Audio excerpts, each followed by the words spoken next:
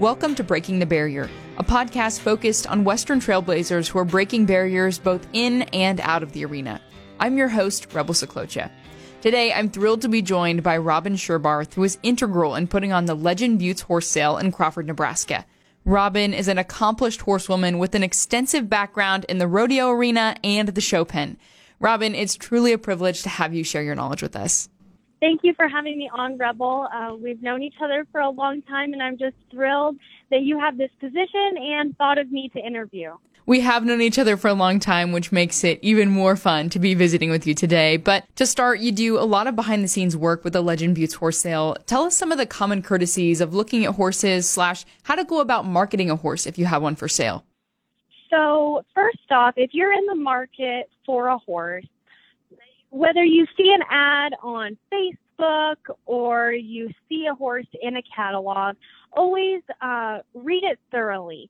If they've posted the age, note that. Look over the bloodlines and papers if they've posted those, and read the ad carefully, and then write down your questions, and then give the consignor or seller a call.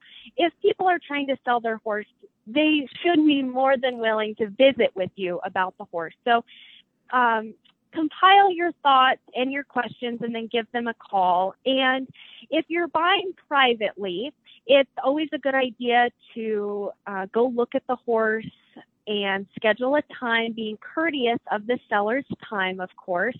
If you'd like to have a vet check, it depends on where you're at. If you're close enough, you can bring your own vet or schedule a vet to come out if you would like to have a vet check done. Make sure that's always at the buyer's expense.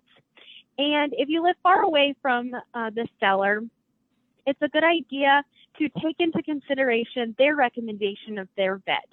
And I know some people might say, well, what if they're vet wise or something like that? But more than likely, you're going to run into a case where there's a vet who has done everything for that horse, from its teeth getting done to regular vaccinations. And their regular vet is most likely going to have the most in-depth knowledge of that horse to be able to provide you with the information you need to make a smart decision as a buyer. And then if you're looking at a horse that's consigned to a horse sale, once again, look through the information, call the consignor. At our particular sale, we always list the consignor's name and number. And once again, you're more than welcome to go try the horse before the sale, or at the sale, we offer a preview where you can watch the horse ridden by the consignor and then bring your own saddle up and try the horse yourself. We want to make sure every horse is a good fit, whether my husband and I are selling horses privately or they're consigned on the sale.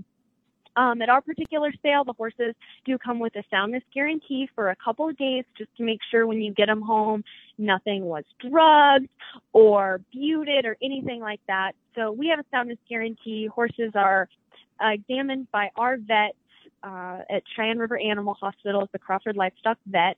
And so our horses at our sale are vetted beforehand. They come with current Hell's and Coggins and can then go anywhere in the country. So just read the ads carefully. If they've posted the age, don't waste their time by asking how old it is. So just be very careful when you read through the ads, and then call the consignor with pertinent questions. Maybe ask, how does he do when traveling?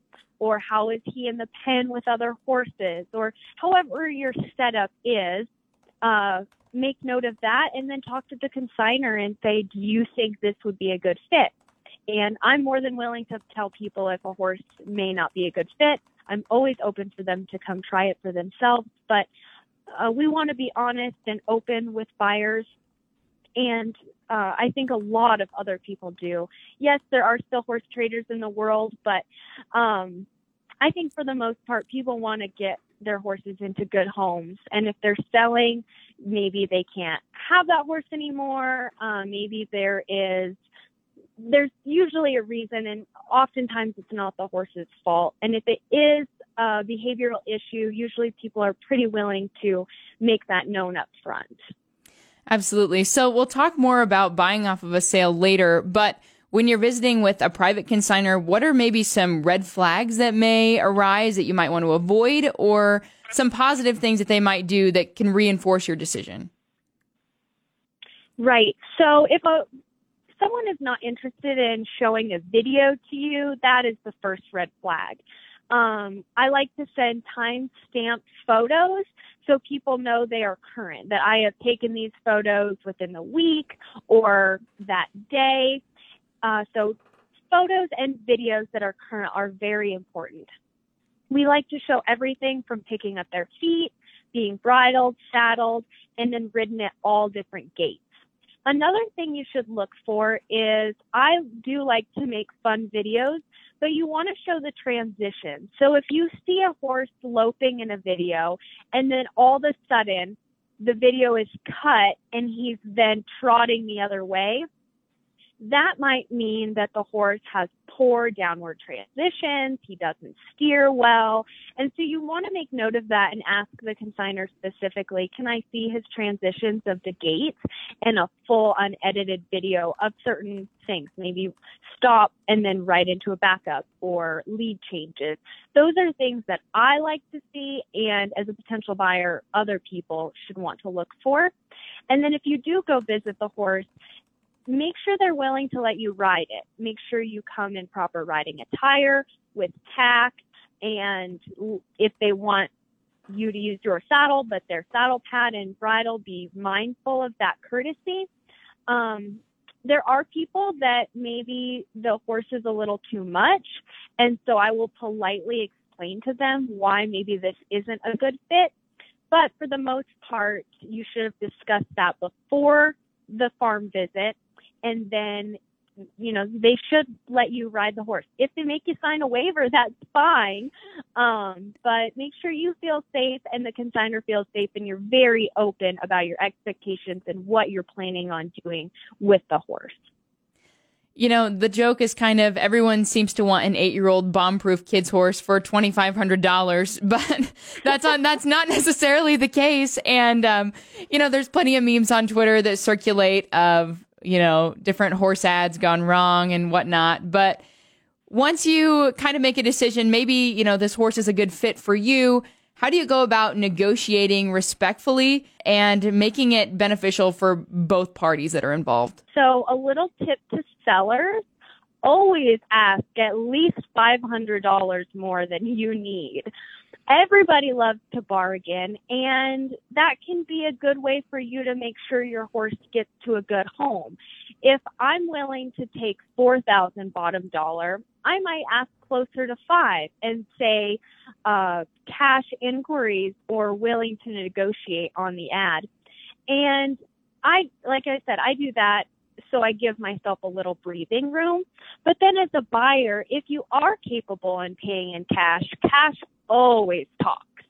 If you aren't, you could explain to them, I really like your horse. I'm very interested. I would be giving it a great home, but this is what I can spend, and I'm happy to offer you this today.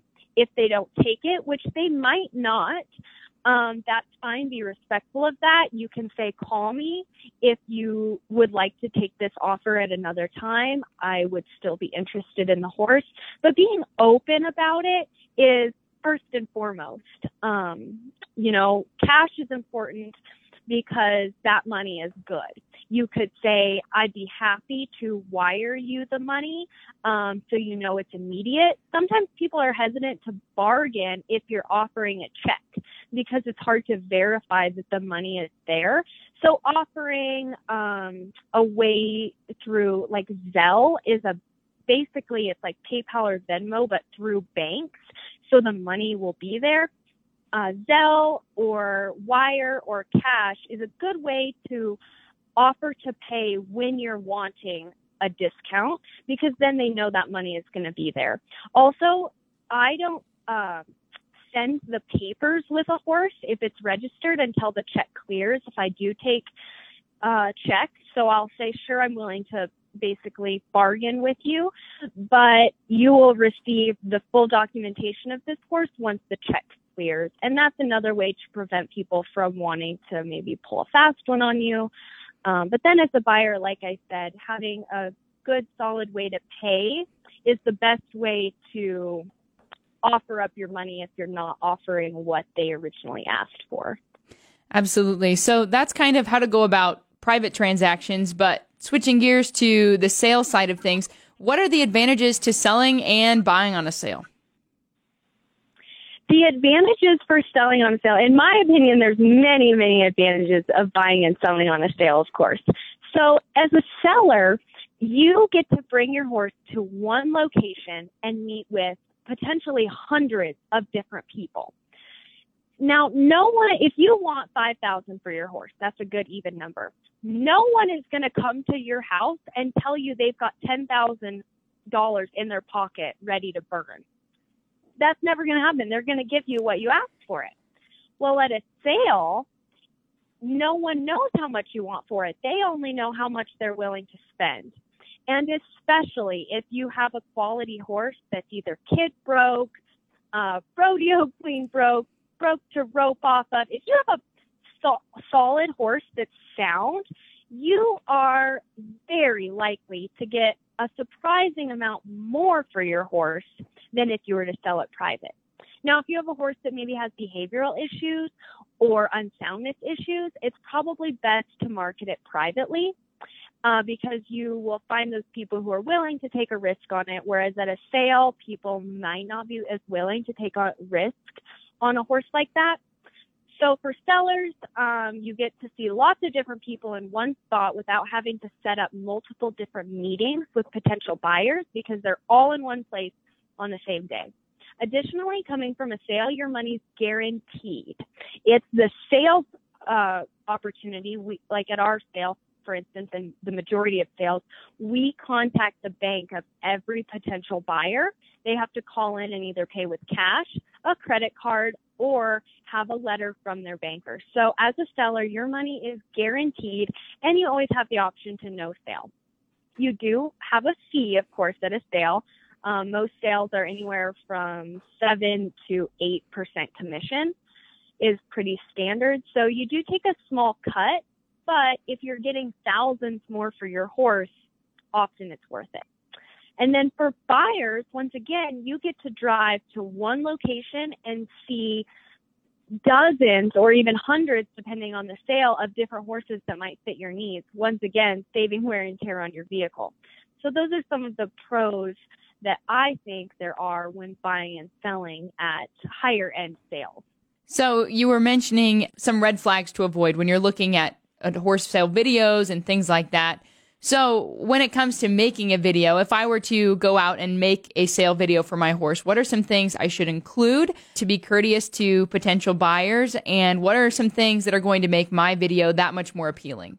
So what I like to do is I start out with the film with just a still photo of the horse, the name, the age, a little bit about the horse. And that usually is about 8 seconds long enough for you to be able to read it in your head. And then I go right into a quick clip of picking up the feet. Now, often I speed this up, so it's not 2 minutes of just picking up its feet, but people can see the behavior of the horse. If he's standing still, if I'm going around it, you speed up the clip, it doesn't waste their time, but they can see the behavior of the horse. And then I go right into the gaits.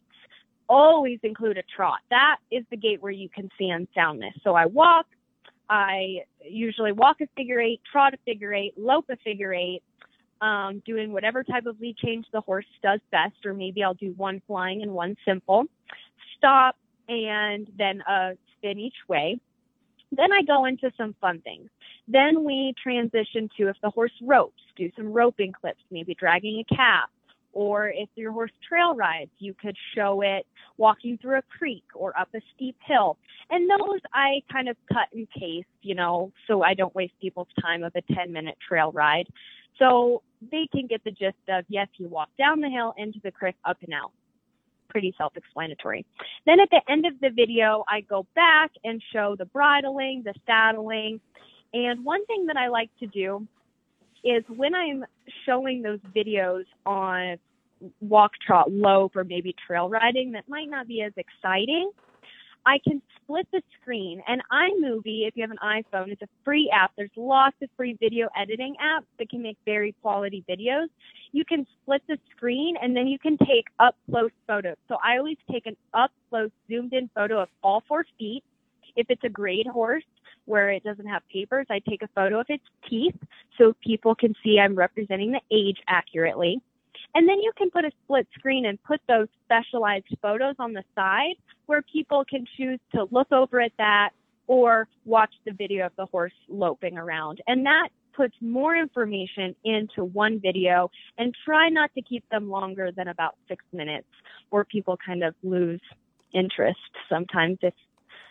So I like to keep it short and sweet with as much information as possible. Opening another can of worms here.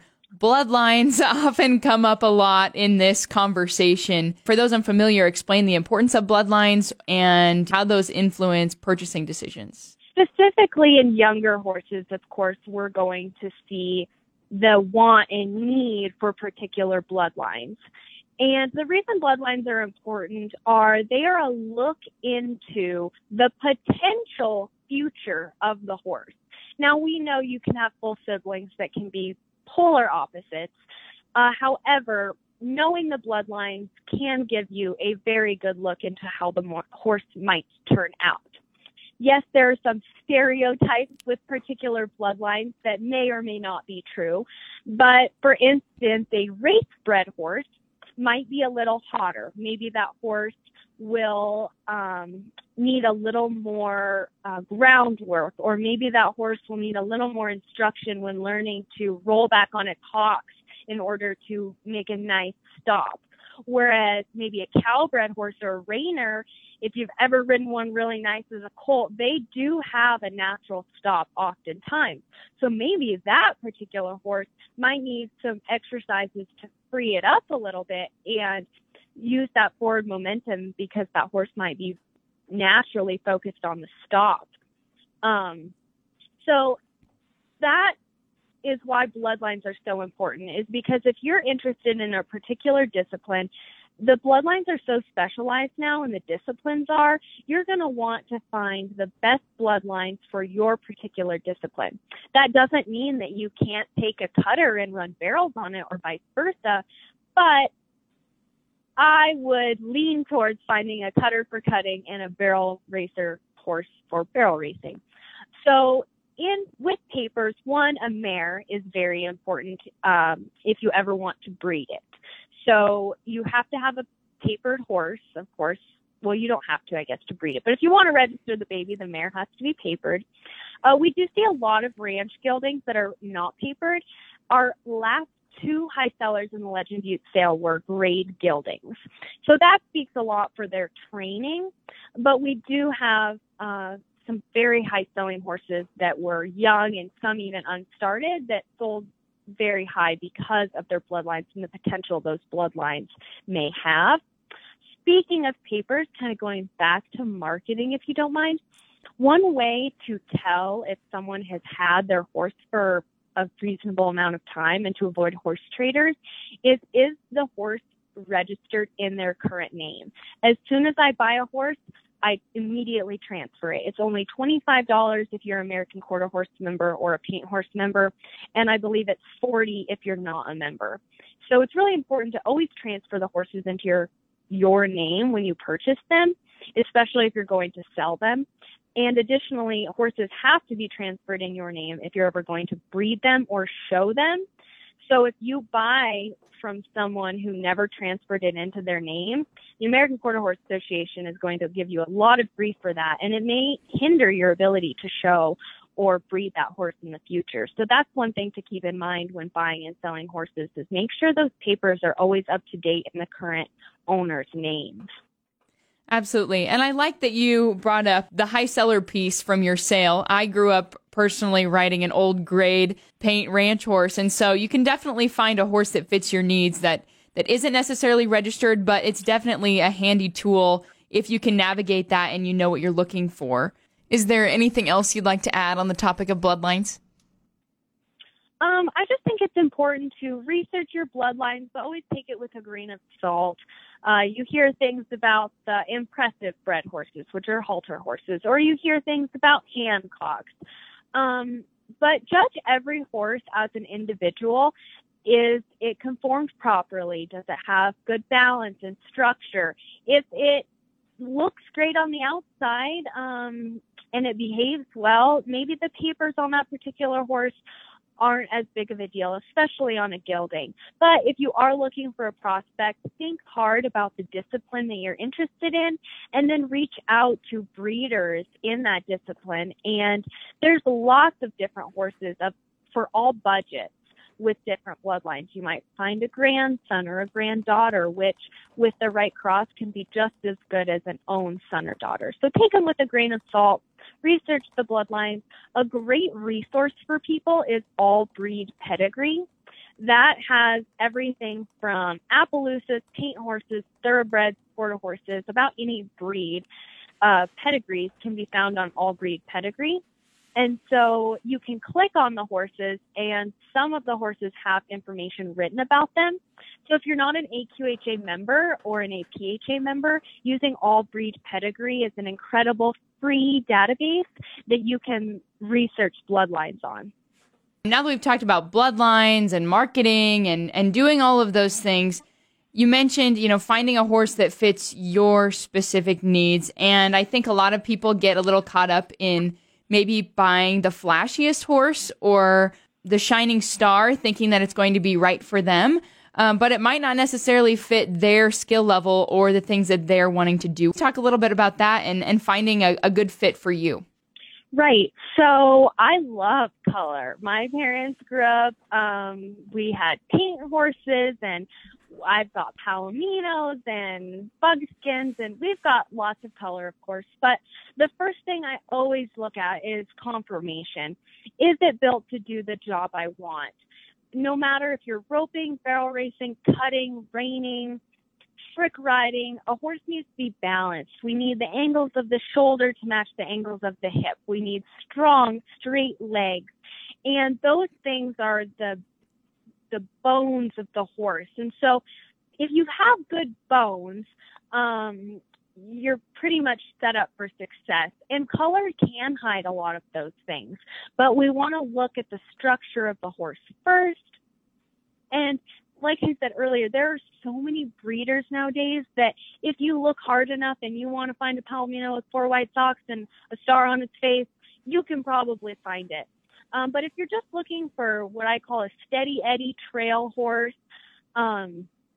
you can make any horse shine with good feed and lots of brushing. So look for horses that fit your personality. If you want something a little more high strung, you need to research the bloodlines that may have personalities like that or training like that. But meeting the horse and analyzing the horse in front of you is the most important thing.